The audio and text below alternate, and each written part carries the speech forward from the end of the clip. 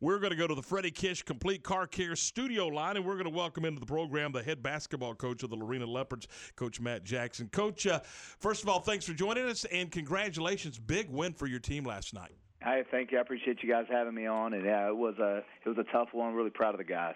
Talk a little bit about the game and how it unfolded. Obviously, a little tight early, but then your team was able to kind of pull away and get the victory, and it's a big win as you now have a 2-game lead in district. Yes, sir. Yeah, it was a tough. It's always hard to go into somebody else's place and just get going in a district game, and especially they do such a good job having a good environment over there at Riesel. And so, we hit a 3 that kind of settled us down a little bit at the buzzer then at the first quarter. But I felt like their bigs out-toughed us a little bit in the first quarter.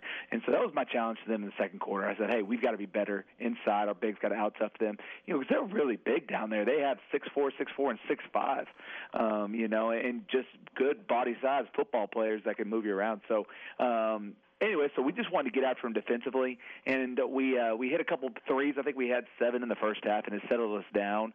And then we allowed our defensive pressure to get after them and make them put the ball on the ground a little bit. I was looking at the numbers, and you had balanced scoring last night. Is that kind of the MO of your basketball team?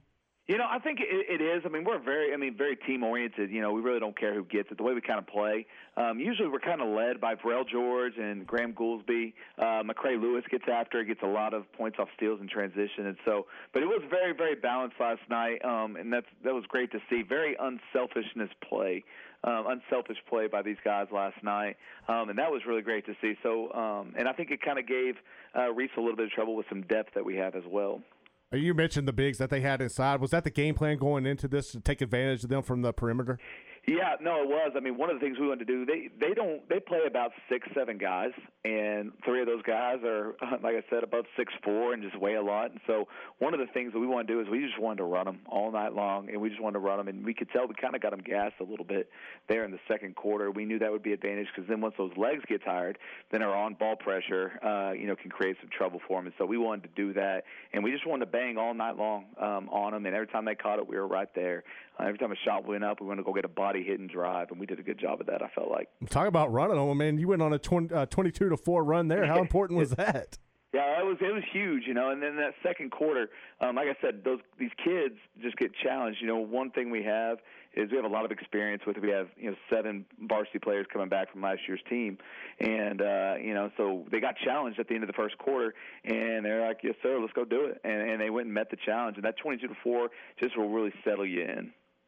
So, I mean, did you talk about that? Does that help also when you drop down to 3A and having that experience come back? I mean, that's probably one of the main reasons y'all been able to separate yourself from that three-team trap right there in second place. Yeah, no, I think it really does help. Coming from, the district we've been in for years, over there with La Vega and Conley and China. I mean, it's just a grind every single night.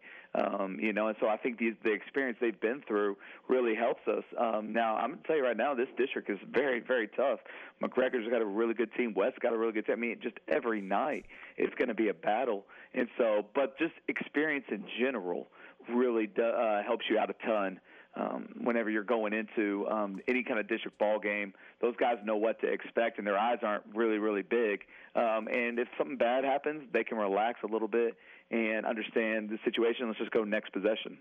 And I was just about to talk about the district, and with a 2-game lead, obviously you're not gonna rest, but that certainly is huge when you're talking about this league because it is so good and it is so balanced. Yeah, it's really nice. One thing I'm really thankful for, having that 2-game lead is nice. But we've already our road games in the first half. We've already gone over to West, which is a hard place to play. We've already gone over to Riesel, which is a tough place to play. And I've never been to McGregor before. This is the first time, and man, that place was tough. We only shot the ball 27% in that game, in just a very small gym, and with a really good team too that they have over there. So we got we got those 3 places out of the way, and they get to come to our place next time. So that's nice. So up next is Whitney, and you're going on the road there. How are you able to? What are y'all going to have to do to sweep them this season? Well, next actually we got Troy. We got Troy on Friday. And so with them, I just think that we just got to make sure we get better every single possession. That's what I tell my guys. Every single possession. Here's the thing about the second half of district is every team that you just played whether or not you won by 20 or you lost by 20. Every team's going to be better the second half of district than what they were the first half. Plus, they're going to make some adjustments to everything they did the first time you played. So you can't worry about what the score was last time you played, no matter who the opponent is. You just got to make sure you go out there and take care of what you need to take care of, and you'll be okay.